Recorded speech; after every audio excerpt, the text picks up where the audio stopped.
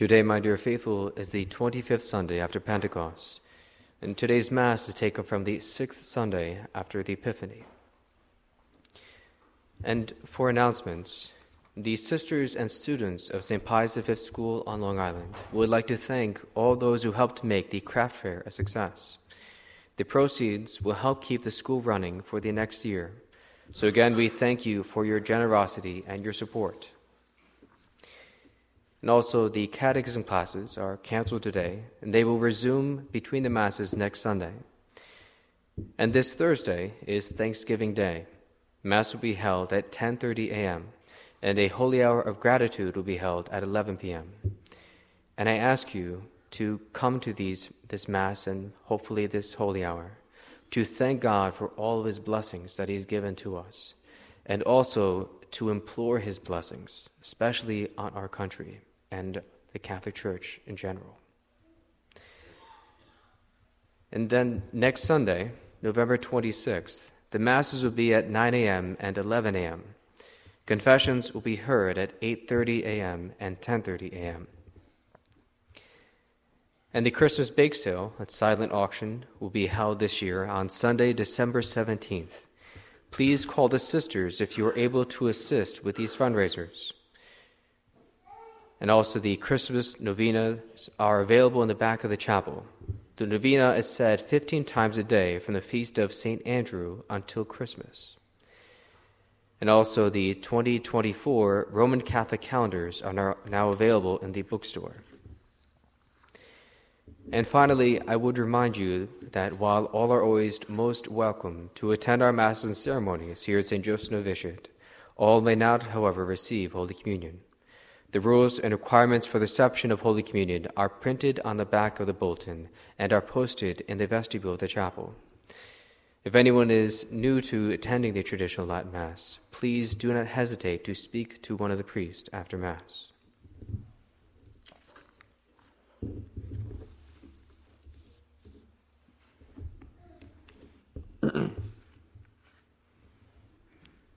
And the epistle is taken from St. Paul's first epistle to the Thessalonians, chapter 1.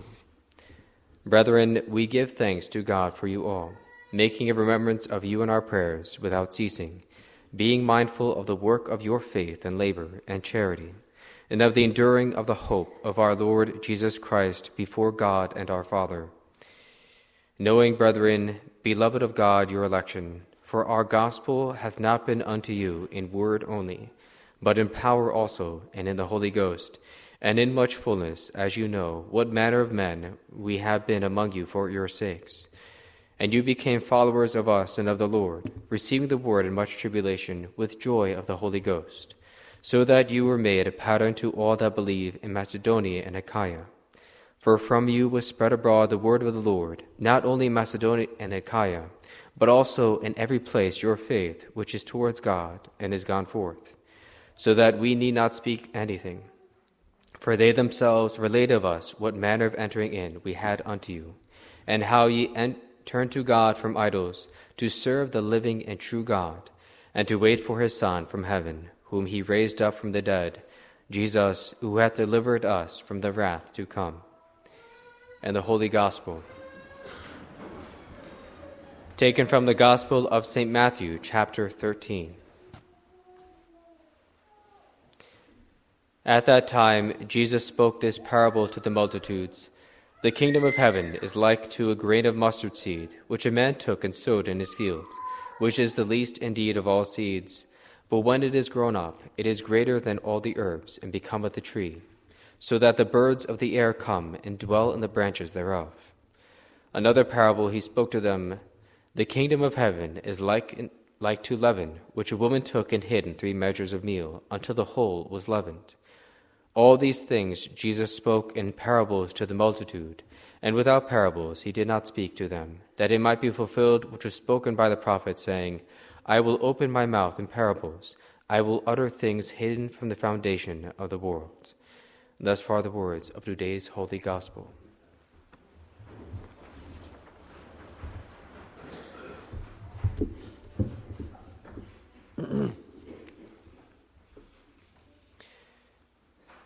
The kingdom of heaven is like to a grain of mustard seed, which a man took and sowed in his field, which is the least indeed of all seeds, but when it is grown up, it is greater than all herbs.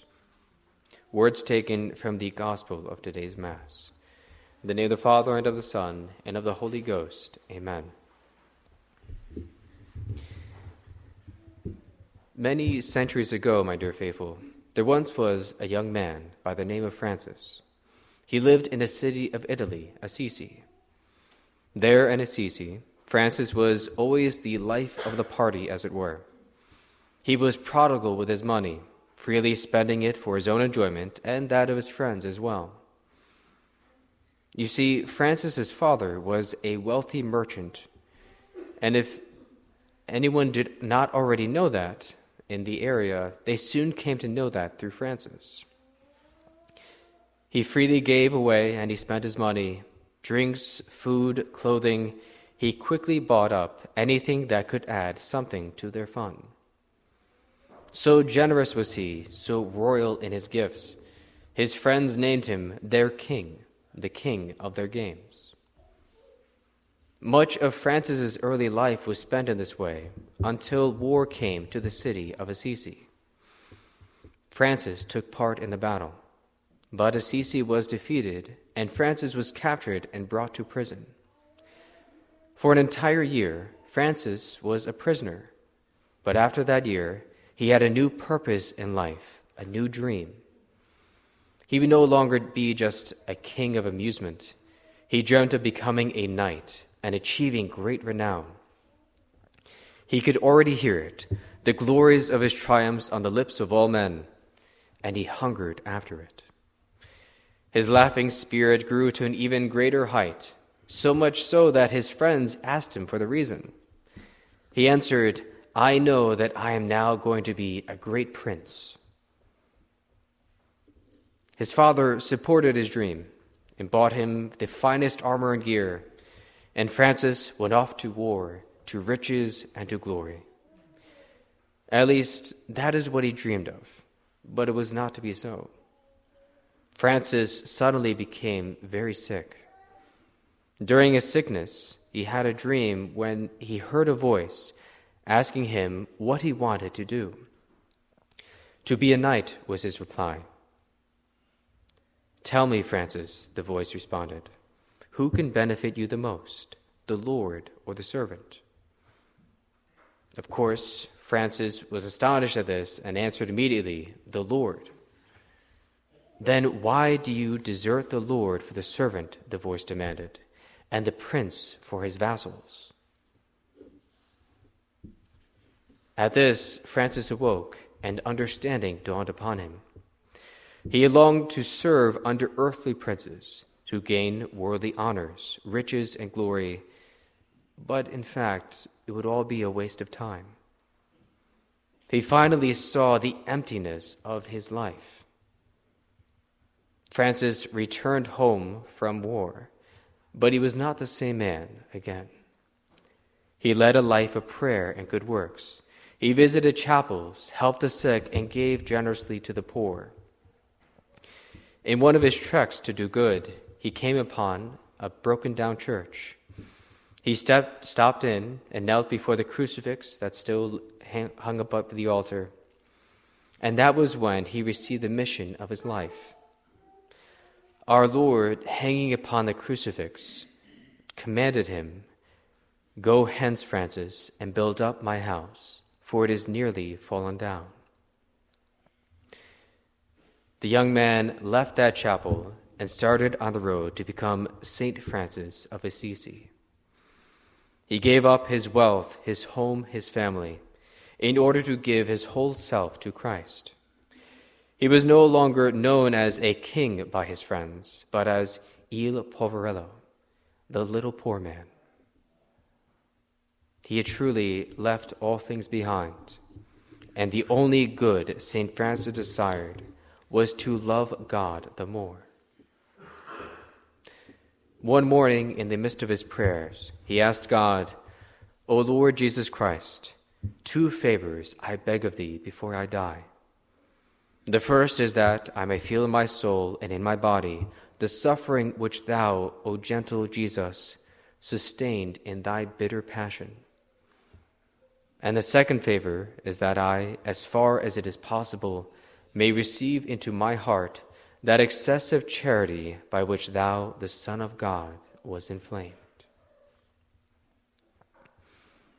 St. Francis received both of these favors, for he was given both the stigmata, with all the pains and sufferings this brings, as well as a burning, all-consuming love for God, with all the peace and joy that this brings.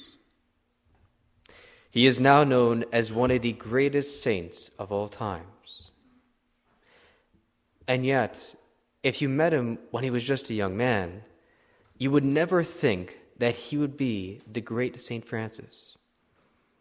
He began as a lax Catholic, always hunting for the pleasures of this world, but then became, again, one of the greatest saints of all times, with his eyes firmly set on God and heaven. St. Francis' life, my dear faithful, resembles closely the parable our Lord told in today's gospel. In today's gospel, our Lord compared the kingdom of heaven to a mustard seed, the least or smallest of all seeds, but when it is grown up, it is greater than all herbs and becometh a tree.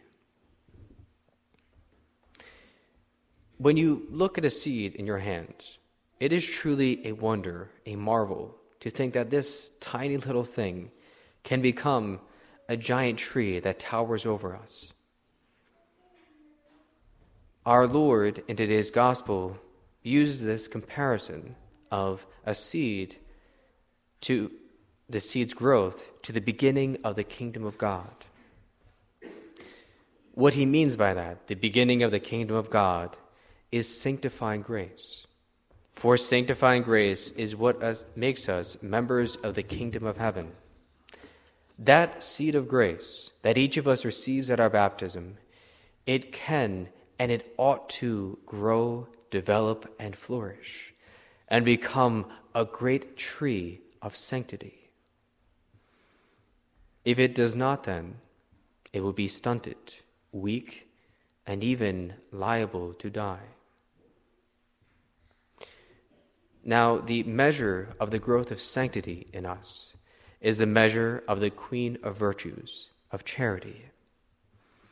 Sanctifying grace and charity are tied together like a heart and a body. One cannot exist without the other, and as each one grows or lessens, so the other grows or lessens as well. Theologians define the virtue of charity as a divinely infused virtue by which we love God as the highest good for his own sake, and our neighbor as ourselves for the sake of God. We are to love God as the highest good because that is exactly what he is. He is infinite goodness itself, infinite beauty, infinite justice, infinite mercy. We are to love him then as he deserves, and that means to love God above all others and above all things. Even our charity for our fellow man is to be subordinate to our charity for God. This is because not only is God the highest good, but as St. Ignatius Loyola points out in his spiritual exercises, everything you have, every good, is a gift from God. They are his gifts to you, tokens of his love for you, and small mirrors of him, given to lead you to him. They are small mirrors because each created thing is a tiny reflection of the perfections of God. Look at the mountains and see the majesty and grandeur of God. In the sun, see the brilliance of his glory. In the millions of his stars, see his generosity. Then think of your family, your friends, anyone that loves you, anyone that you love. And know that God gave these people to you as a small reflection of the infinite and eternal love our God has for you. All this our Lord has done for you, and he asks for one thing in return, that you love him. Again, that is the first and great commandment, the great plea of God Almighty. Thou shalt love the Lord thy God with thy whole heart, with thy whole soul, and with all thy strength. This is just a restatement of charity and its obligations. And we must remember that the things of this world, whether they are persons, places, or things, must be held lower than God. We cannot let these things get in the way of our following the law of God. St. Francis of Assisi, as a young man, was satisfied with the mediocrity. He was consumed with the things of this world, with having just a good time with his friends, enjoying the pleasures that are here one moment and God the next. And that was all. He was just content with that, not seeking after God Almighty. He received a special grace, though, and he finally saw how much of a waste his entire life had been up to that moment. He had lived for over 20 years, and what did he have to show for it? Where were all those empty enjoyments that he had spent so much time on? They were gone, never to return.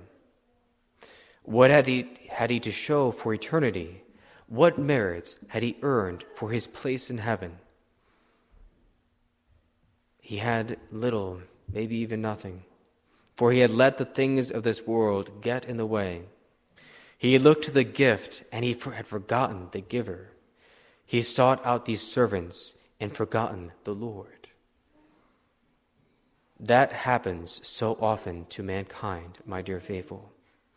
We become consumed with the things of this world and often hunt after them as if that is all that matters. The infinite God, who has given us all these good things to draw us towards him, he finds himself ignored, and we are content with just that small reflection of his goodness. As our Lord complained to St. Margaret Mary, "Behold this heart, which has so loved men, and in return I receive nothing but ingratitude by the contempt, irreverences, and coldness with which they treat me." I implore you then, my dear faithful, to love your God. Love him and prove your love for him by obeying his laws. Strive always to keep the life of grace in your souls, and work hard to make it grow each and every day. Do this first by turning away from the occasions of sin, whatever they may be. And if there is anything that repeatedly leads you to sin, turn from it. If possible, cast it out of your life. But secondly, and most importantly, ask yourself, am I faithful to my duties to God? Go through the commandments and ask yourself if you have fulfilled each one, such as the Sunday obligation. Do I make the effort to make it to Mass on Sunday, to take my place at the foot of Calvary? For that is what the Mass is. The Mass is our Lord's crucifixion on Calvary made present on our altar. Ask yourself, do I make the effort to come to Mass to show God my love for him? With questions like this, find where do you fall, where do you fail, where can you do better, where can you increase, where can you grow? And then resolve to rise above, to grow into the great tree of sanctity, to follow after your God who carried a cross and died for you. Resolve to carry your cross so much smaller than his and make a return to your God. In this way, my dear faithful, avoiding the occasions of sin and fulfilling your duties to God, you will prove your love for him. You will protect that seed of sanctifying grace and make it grow in your soul. That grace will grow into a great tree, as it were, a living bulwark against the attacks of the devil. But greatest of all, you will be a comfort to the Sacred Heart of our Lord. You will return love to him when he finds himself so ignored, so despised, so hated. He will find in you, at least, a faithful servant, and you will receive in return a priceless reward from the King of Kings, the reward of everlasting happiness in heaven. May God bless you. In the name of the Father, and of the Son, and of the Holy Ghost. Amen.